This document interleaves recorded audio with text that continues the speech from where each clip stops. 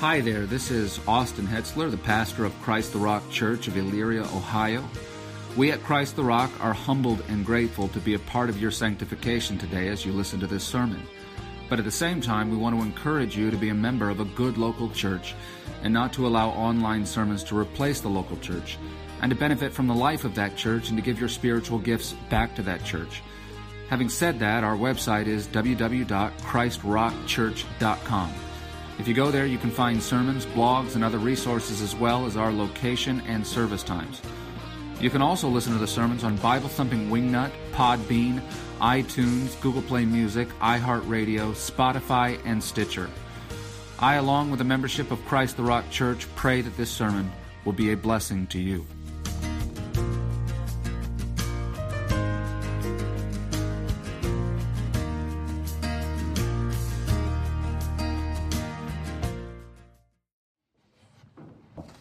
But I will try to project. Let's pray here, and we'll get started. Heavenly Father, give us grace as we seek to glean from your word an appropriate response to wicked rulers in a wicked age. As people who've been redeemed by you, as your saints, who seek to balance various different Christian virtues, graciousness, and also a pursuit of justice on behalf of our fellow citizens, and especially those who are of the household of faith. I pray that you give me grace in this time. I pray for a movement of the Spirit that he may impart these things to our minds and to our souls. And we praise you and we thank you for this ahead of time. In Jesus' name, amen. Amen. Well, this afternoon, we're going to make one final pass through Acts 16, verses 16 through 40. And as all the previous passes have imparted critical wisdom to us, this one will as well. And the wisdom that we will glean from this week pertains to how Christians behave as citizens under the oppression of tyrannical political rulers and judges and police.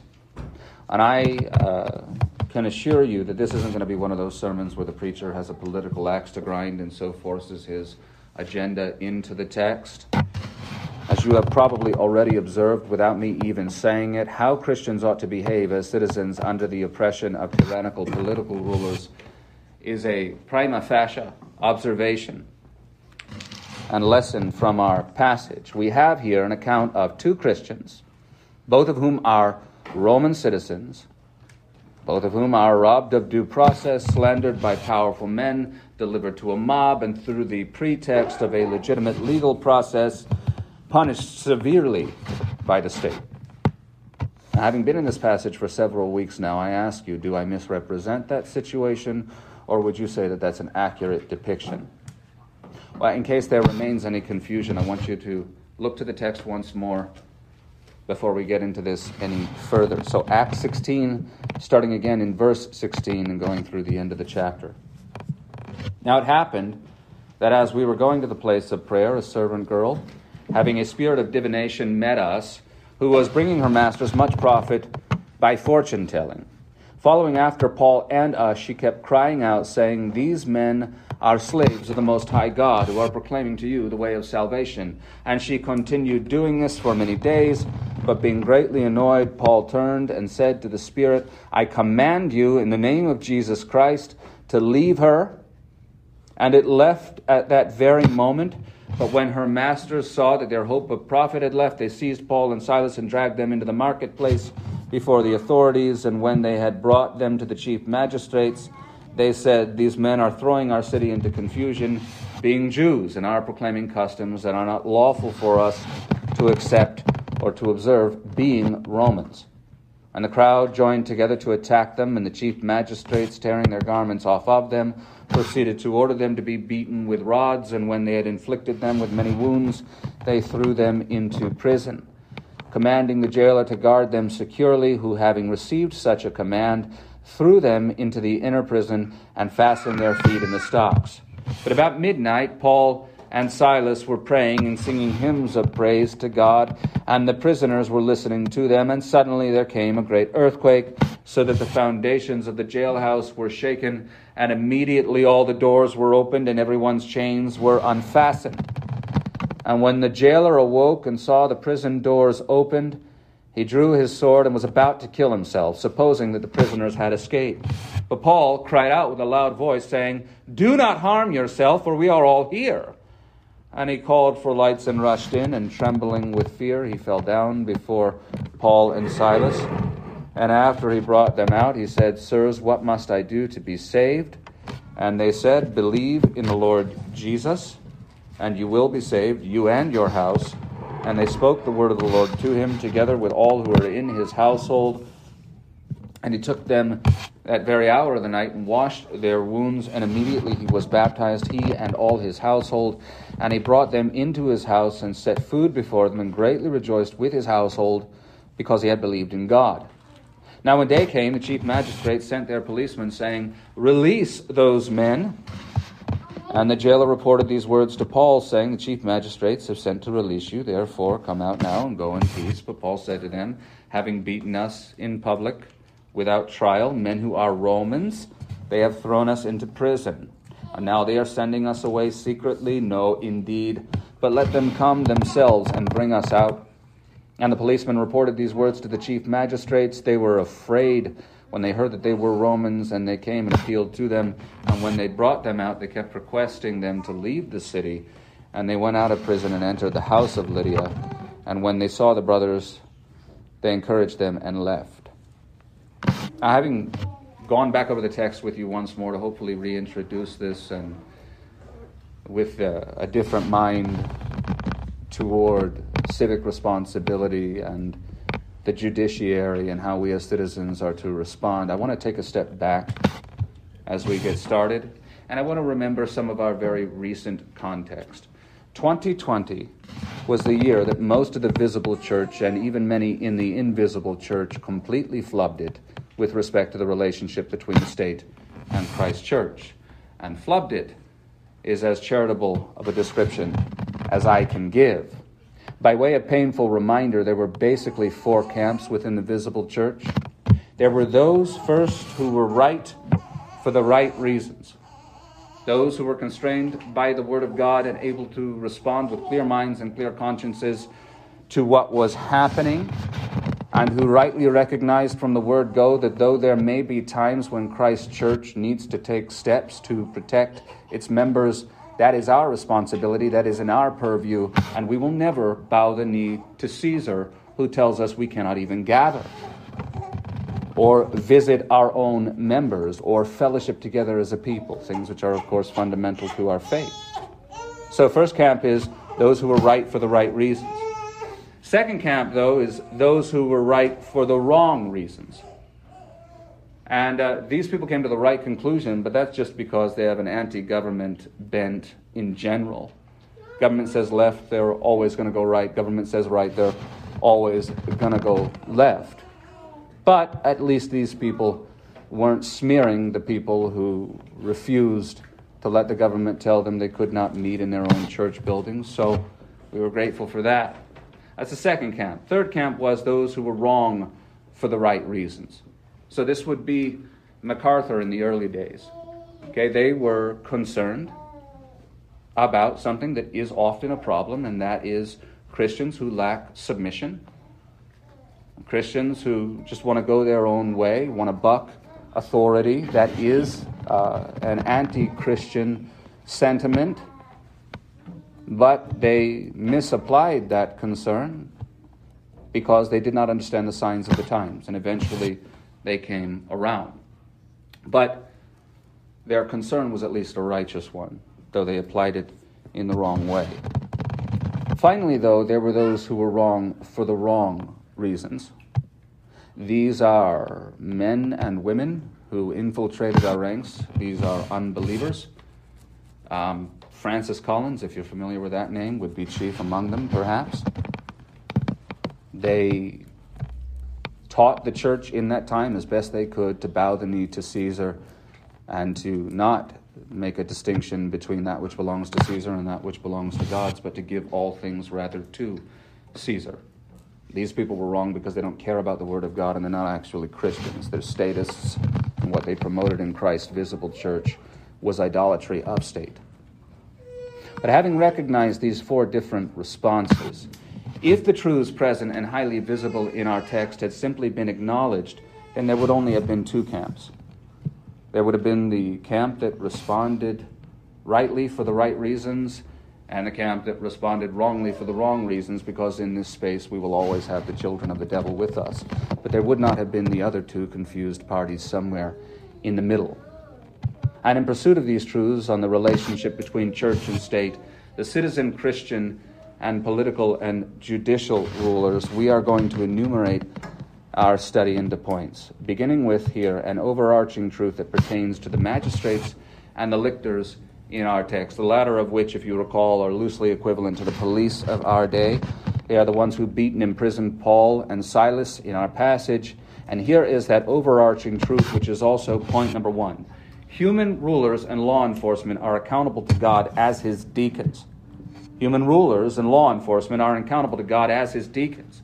And the passages of Scripture that speak most directly to this are 1 Peter 2 and Romans 13, but I think the clearest statement rather comes from Romans 13, so we'll look there now. Verses 1 through 2. Every person is to be in subjection to the governing authorities, for there is no authority except from God, and those which exist are established by God. Therefore, whoever resists authority has opposed the ordinance of God, and they who have opposed will receive condemnation upon themselves. So, to start, God as sovereign has appointed every governing authority. So, as far as God is concerned, there is truly no rogue regime. God is sovereign, and so the fact that an authority is guarantees that it has been appointed by God, because otherwise it would not be.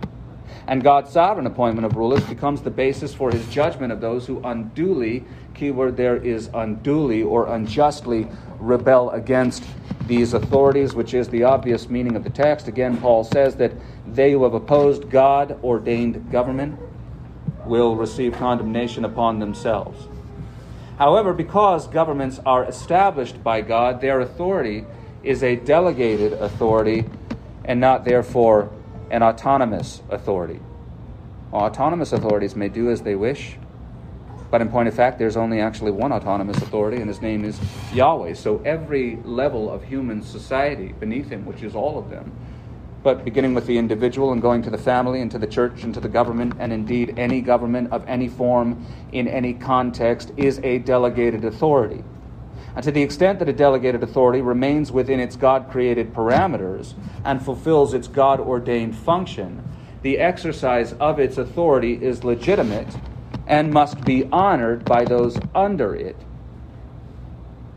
But when it exceeds or abuses its God-given authority, it must be rejected, because that authority has been delegated by God for his purposes. Now, what, you ask, are those purposes that governments have been given this authority by God?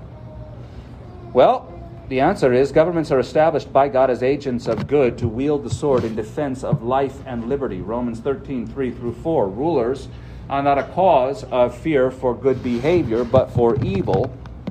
Do you want to have no fear of authority? Do what is good, and you will have praise from the same. For it is a minister or deacon, in the Greek diakonos, of God to you for good. But if you do what is evil, be afraid, for it does not bear the sword for nothing, for it is a minister of God, an avenger who brings wrath on the one who practices evil. And of course that lesson was a critical one for the early Christians, because it's very difficult to remember the good purposes of government when they are imprisoning your brethren, beating them, and at times murdering them for their faith. But understand that this general truth, that government is an avenger who brings wrath on the one who practices evil, does not speak exhaustively of all governments, nor does it pretend away all the evil that they may do. It merely affirms a general truth, as well as it does establish the responsibility of human governments, which all exist ultimately beneath God's authority. And that responsibility, again, is that governments punish evildoers. 1 Peter 2, 13 through 14 affirms the same. Submit yourselves for the Lord's sake to every human institution, whether to a king as the one in authority, or to governors as sent by him for the punishment of evildoers and the praise of those who do right. And that is the scope of their authority. That is the purpose for it. That is the only reason why they have it. And when they exceed and abuse it, instead acting as deacons of the devil rather than deacons of God, they have no authority.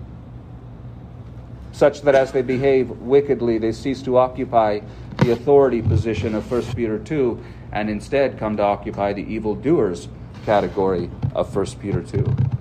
And just to spitball with you a potential scenario in which this might become the case, consider maybe ruthlessly beating and imprisoning somebody or two somebodies on the basis of mere conjecture in response to a rabid mob led by lying profiteers in a literally fascist cooperation with governing officials who have no higher ideal than to stay in power.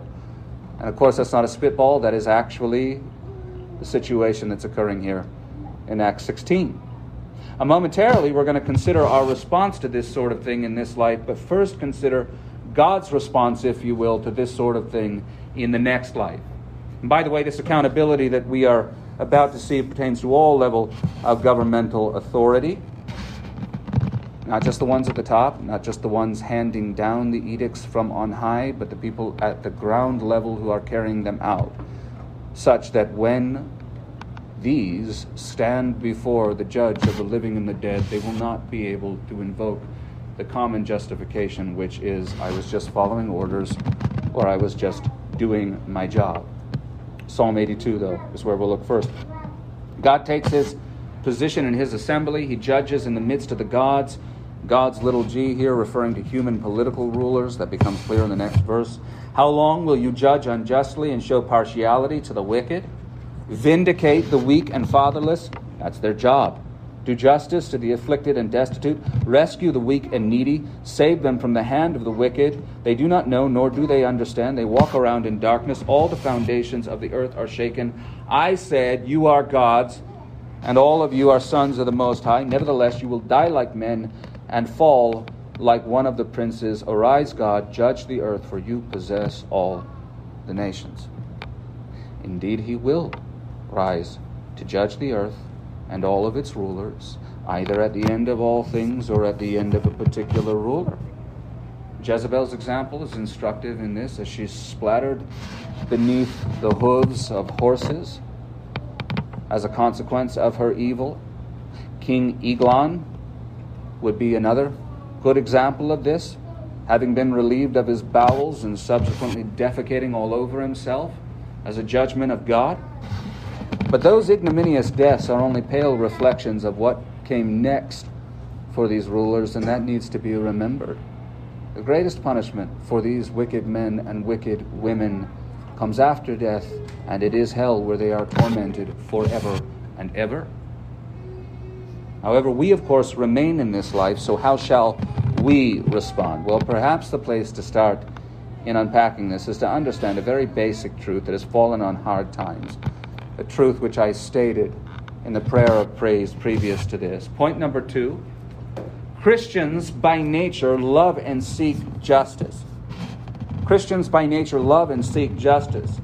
And that's a sky is blue, water is wet kind of observation coming from our faith, but it is also one that has been all but totally denied by many who claim the name of Christ in our day. I mentioned Francis Collins earlier. He is one of the chief sponsors of fake Christianity, and we often hear from people like him something like, the affirmation of rights is a demonstration of a lack of Christian submission. If you affirm that you have the right to do anything at all, it's unchristian, because we just submit no matter what we are submitting to which we might respond. Do you mean the God-given rights that allow us to obey God? Because that's why we have those rights in the first place. And we went over some of this in the God and Government series, but by way of reminder, if you don't have the freedom of association, then you can't fellowship. And if you can't fellowship, then you can't gather with the saints, which is fundamental to our faith. You can't visit the needy. You can't bring meals to people in your own congregation. So then that right exists so that you can fulfill your responsibilities to God. Think about freedom of speech. If I don't have freedom of speech, then I can't do what I'm doing right now very well, can I? Because I don't think that most of what I'm saying here, or any of it, is regime approved in this country. Think about freedom of mobility, which was taken from people in this country. If you don't have that, then you can't go to work, as was the right to work taken away. And I told you then, I had a tile job that week when all that broke loose in the state of Ohio, and I went and did it because I understand the responsibility that the Lord has given me to provide for my family, and I also understand that without the corresponding right to work, I cannot fulfill that. So I wrote all of that off and went to work for the glory of God. So no, it's not unchristian to affirm justice, to affirm rights, and to point out when injustice is perpetrated against us in the form of our rights being trampled on. And it certainly is not wrong to seek punishment for evildoers. And until 10 seconds ago, no Christian believed this cause the Bible. And how clear it is on this. God's law, for example, did not suggest punishment. God's law required punishment. And different punishments depending upon what you did. If you murdered somebody, you were put to death. If you murdered somebody with your mouth to the effect that if your slander had been received, they would be put to death, you were also put to death. If you stole, though, you had to repay. But the law carries consequences, and those consequences were not optional. And what about grace, you may say? Well, what about the grace of not having rapists and murderers on the street to continue to rape and murder because they were executed? What about the grace that is given to their prospective victims who will not be victims now because they are gone? And what about the grace to all those who might have committed those sins, but the law became a schoolmaster, a school teacher to them through the consequences that it brought to bear upon those who broke it? That is, as I call it, the grace of the law. And it is a great grace. But to further prove a point that absolutely should not need to be proved, consider also just our recent reading through the Psalms from this very afternoon. And let me say here that if you think that I somehow coordinated our Psalm readings in order to coincide with this particular sermon, in order to prove this particular point, you give me way too much credit for being able to prepare this ahead of time. In fact, I prepared this sermon last week because I didn't know if Anthony was going to be able to be here for sure. And all of those Psalms prove this point as well. So I just took those out and put the ones in from this week. Just to give you a concept of how justice so pervades the Psalter, let me remind you of what we read just earlier. Here are some excerpts from Psalm 56. Be gracious to me, O God, for man has trampled upon me. All day long an attacker oppresses me. When I am afraid, I will trust in you, in God, whose word I praise. In God I trust. In anger, bring down the peoples, O God.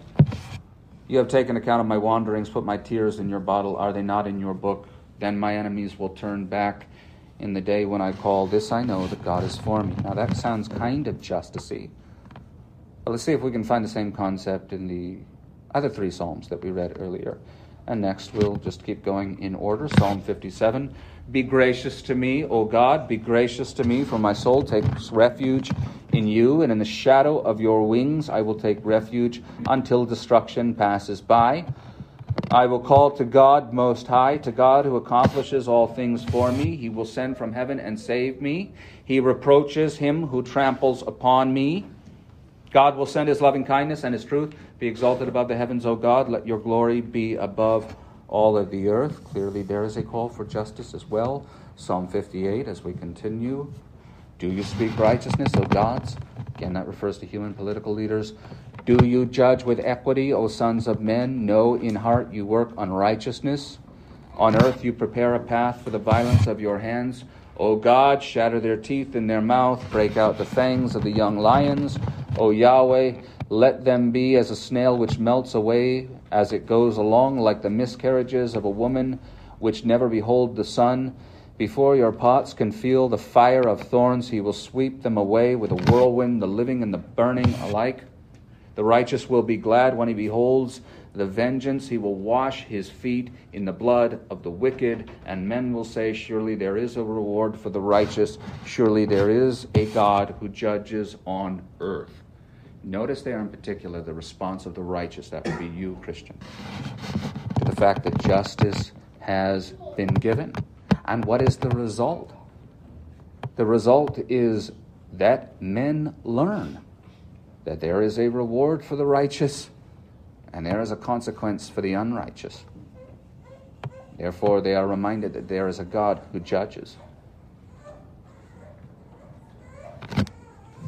And let me also just add that in these Psalms, you see them praying to the Lord for justice. But in the Psalter and in Scripture generally, you see that justice being doled out primarily through human hands, providentially. It was the event at Meribah, which was God doing it all on his own, but principally he works through human hands. Lord, train my hands for war, my fingers for battle, would be an example of that. Let's see here if we can go 4 for 4, Psalm 59. See if we can find the same concept. Deliver me from my enemies, O my God. Set me securely on high, away from those who rise up against me. Deliver me from workers of iniquity, and save me from men of bloodshed. For behold, they have lain in wait for my soul. Fierce men launch an attack against me, not for my transgression, nor for my sin, O Yahweh, for no guilt of mine. They run and set themselves against me. Arouse yourself to meet me, and see, you, O Yahweh, God of hosts, the God of Israel, awake to punish all the nations. Do not be gracious to any who are treacherous in iniquity. Do not be gracious to any who are treacherous in iniquity. Behold, they pour forth speech with their mouth. Swords are in their lips, for they say, who hears? But you, O Yahweh, laugh at them. You mock all the nations. Paul and Silas could well have spoken those same words with respect to their situation. But what of the fact that we are supposed to love as Christians? Well, of course we are supposed to love. And of course we do love. That's fundamental to our faith. But when I was a child, I thought like a child, and when I became a man, I put away childish things. And in this instance, that means being capable of more than impish, one-dimensional thinking with respect to this. It is gloriously true that mercy triumphs over judgment. But it is manifestly true that it does not do so in a way that obliterates judgment and with it justice. You remember when the thief on the cross said as he hung on his cross justly, that he did so justly? You remember when he said that to our Lord? Did Jesus correct him and say no? Did Jesus correct him and say that the punishment of the state shouldn't have been handed down to him because of peace and love and all of that stuff? No, he didn't. Thief was right to recognize his guilt. And the fact that he did recognize this and how he was deserving of punishment was what made his salvation possible. And that's true with all of us as Christians. We don't get to the point where we understand that we don't deserve to be punished. We get to the point where we do understand that. And therefore, the Lord imparts grace to us through that understanding as we turn to Christ who bore our punishment for us. A thief was not wrong to acknowledge that justice had been served to him. And at the same time, Paul and Silas were not wrong to acknowledge that justice had been robbed from them and insist upon redress and the situation being addressed, which leads us to point number 3. And that is, submission to tyrants begets more tyranny, which is a violation of Christian ethics and virtue. Submission to tyrants begets more tyranny, which is a violation of Christian ethics and virtue. And that is why Paul does not. Look again to verses 35 through 39 in Acts 16. Now when day came, the chief magistrates sent their policemen, saying, release those men. And the jailer reported these words to Paul, saying, the chief magistrates have sent to release you. Therefore come out now and go in peace. But Paul said to them, having beaten us in public without trial, men who are Romans, they have thrown us into prison, and now they are sending us away secretly? No, indeed. But let them come themselves and bring us out. And the policemen reported these words to the chief magistrates. They were afraid when they heard that they were Romans, and they came and appealed to them. And when they had brought them out, they kept requesting them to leave the city. Now, why does Paul respond that way? Is it an exercise of his pride? Is it him saying, I don't like the way that you've made me look in public, so I'm not just going to let it go that way? No, I think if this were an exercise in pride, then an apology would probably not have sufficed. But rather, I think if that were the case, he probably wouldn't have stopped until, politically speaking, he had their heads on pikes, which because of their foolish rush to judgment and punishment, he absolutely had the ability to achieve as a Roman citizen. So then, if this is not to satisfy his pride, why does he make them acknowledge their fault without actually making them pay the price for it? Why make clear that he has the power of the law and that he can use it to destroy them and yet not do it? Now, the answer, as previously alluded to in this series, is, I think, pretty obviously to gain leverage. Leverage that was used for the protection of the saints at Philippi. You have this burgeoning religion that is viewed as a religious cult. If you recall, even Jews were not given quarter in the city to practice their religion. That's why the ladies had been meeting outside of the city gate. And they have no respect from the powers that be. Now they do, though, because of what has happened here and what they have done to Paul. That gives him great leverage over them, which can be used for the protection of the household of the jailer, protection of Lydia's household. And it would seem that Paul learned this maneuver from Christ. You ever wondered why, although Jesus said, I am, and thus claimed Yahweh as his name and nature many times, the following didn't happen at other times? In response to that, John 18, starting in verse 3, Judas, having received the Roman cohort and officers from the chief priests and the Pharisees, came there with lanterns and torches and weapons. So Jesus, knowing all the things that were coming upon him, went forth and said to them, Whom do you seek? They answered him, Jesus the Nazarene. He said to them, I am he, Yahweh. And Judas also, who was betraying him, was standing with them. So when he said to them, I am he, they drew back and fell on the ground. Why?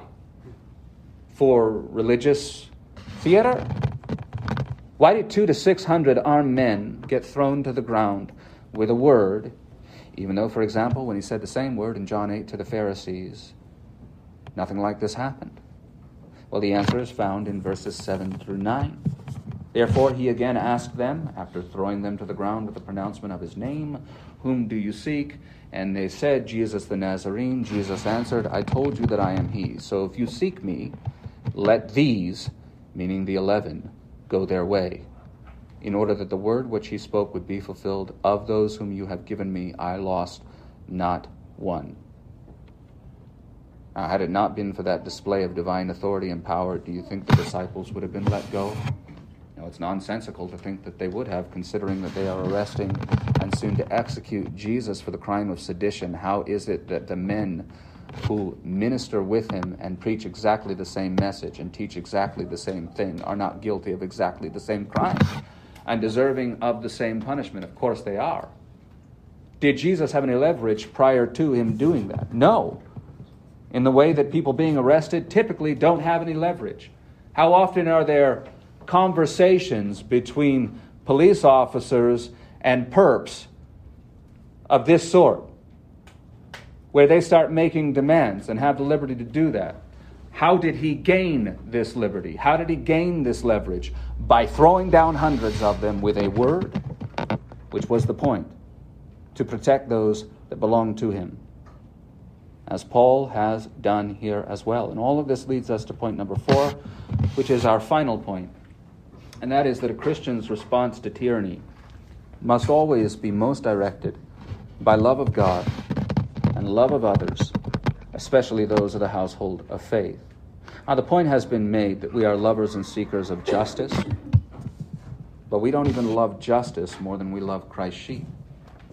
So we do not submit to tyranny for the sake of not feeding our brothers and sisters to the same tyranny. It's true of the culture writ large, the society writ large, but it is most true of those, again, of the household of faith. And however their care is best accomplished, that determines exactly how far we push the legal process and our rulers. And that principle is clearly seen in the example that I just gave you from Jesus, also, though, very much from Paul. And morally, ethically, and legally, Paul and Silas have every right to run this thing all the way up the flagpole. And if circumstances were different, surely he would have, because when circumstances are different in the future, you will see him do exactly that. And that is, of course, a reference to the circumstance with Festus and Agrippa, all the way in Acts 25 and 26, which we should be getting to sometime this decade, I guess. But here, while Paul will not submit to tyrants, neither will he exercise his rights fully, because to do so will definitely cause harm to the community of believers in Philippi. Ask yourself what happens if Paul were to exercise his rights fully and succeed in this respect completely. Well, the 2 magistrates that are there get removed, and 2 new magistrates are going to be appointed over this region, over the Christians that are now here that have been led to the Lord by him. And does Paul have any leverage over these gentlemen? No, in a sense he has the opposite of that, because now they will come into their position knowing that their predecessors were excised by this, in their minds, weird religious cult. And so it isn't going to prevent them from breaking the law in order to afflict these people. It's just going to lead them to pay attention to the jot and tittle of the law, to cross their T's and dot their I's in the same way that the kangaroo court that adjudicated the matter with Jesus did. They had witnesses. They were all just liars, but still they had them so that on paper it looked right. They will make enemies of the state, instead of having now friends. Not friends as a matter of their will, but friends as a matter of the fact that they can lose their jobs if Paul so chooses to exercise his rights as a citizen. All that will be lost if he continues to push this. So, when the Christian community would be hurt, we stand down, because to not do so is to no longer pursue justice at that point, but rather to pursue a personal grievance and the satisfaction of that above all else. And I hope here that you are all listening to this, because the likelihood that these lessons will become necessary for you, given the state of our country, is certainly not nothing. I have already been put in situations like this before. If you recall, for those of you that were with me at the Apple Festival many years ago, matter of fact, I can't even remember how many of you were there. I was almost arrested for giving the gospel in a public park. Similarly to what Paul did, I was told to go behind a food truck because the gentleman was going to arrest me. And I responded by saying, no, I think if you're going to arrest me in a public park for giving the gospel, you're going to have to do it in front of all these people. If you recall this situation, he did not. That ended up getting run all the way up to, I guess it was the sheriff. They told me it was the main man. I had a conversation back and forth with him about whether he was going to arrest me, and he kept not answering my questions. So I said, well, whatever, buddy. You're going to do what you're going to do. So I'm going to go back to doing what I was doing. You, as church members, are likely to face this situation. We have already crossed this Rubicon as citizens in this country. You may remember that situation in Moscow, Idaho. They were singing psalms outside, well, socially distanced, and they were arrested for it. And what did they do? Do you know that story? Does anybody know that story? They sued them, and they won. Was that righteous? You're doggone right it was. That is being salt by shedding light. That is being a preserving agent for this society and for your own people in the household of God by not allowing them to do that. What happens if they are permitted to do that? Well, and the law is not brought to bear, and the law, therefore, is not a schoolmaster. It is not a teacher, and they keep doing it over and over and over again. Bring the law to bear, especially upon those who are making the laws and most responsible for enforcing them. I'll give you another example that you might encounter. Pastor Dan sent me an article this week about DEI and companies saying out loud that they are not hiring white men because they are white men. If I may, and I hope speak with biblical principles here on this, if something like that happens to you, you should sue them to the Stone Age. to the glory of God. Because again, the law is a schoolmaster, and that is a preserving agent for this society and a protection for your people. Because you have many brothers and sisters in Christ who have a Caucasian nature.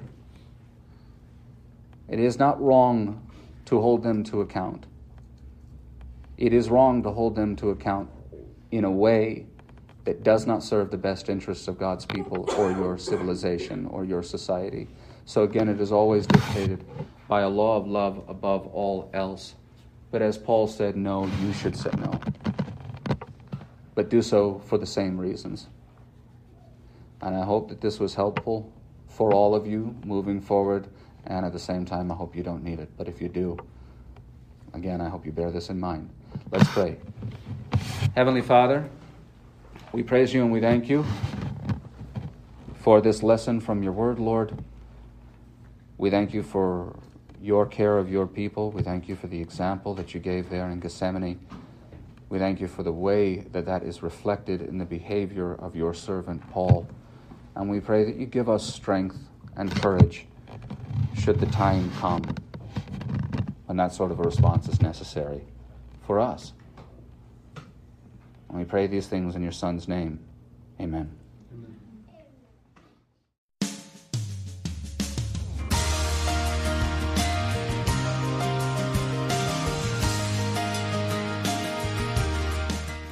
Hi there, this is Austin Hetsler, the pastor of Christ the Rock Church of Elyria, Ohio. We at Christ the Rock are humbled and grateful to be a part of your sanctification today as you listen to this sermon. But at the same time, we want to encourage you to be a member of a good local church and not to allow online sermons to replace the local church, and to benefit from the life of that church and to give your spiritual gifts back to that church. Having said that, our website is www.christrockchurch.com. If you go there, you can find sermons, blogs, and other resources, as well as our location and service times. You can also listen to the sermons on Bible Thumping Wingnut, Podbean, iTunes, Google Play Music, iHeartRadio, Spotify, and Stitcher. I, along with the membership of Christ the Rock Church, pray that this sermon will be a blessing to you.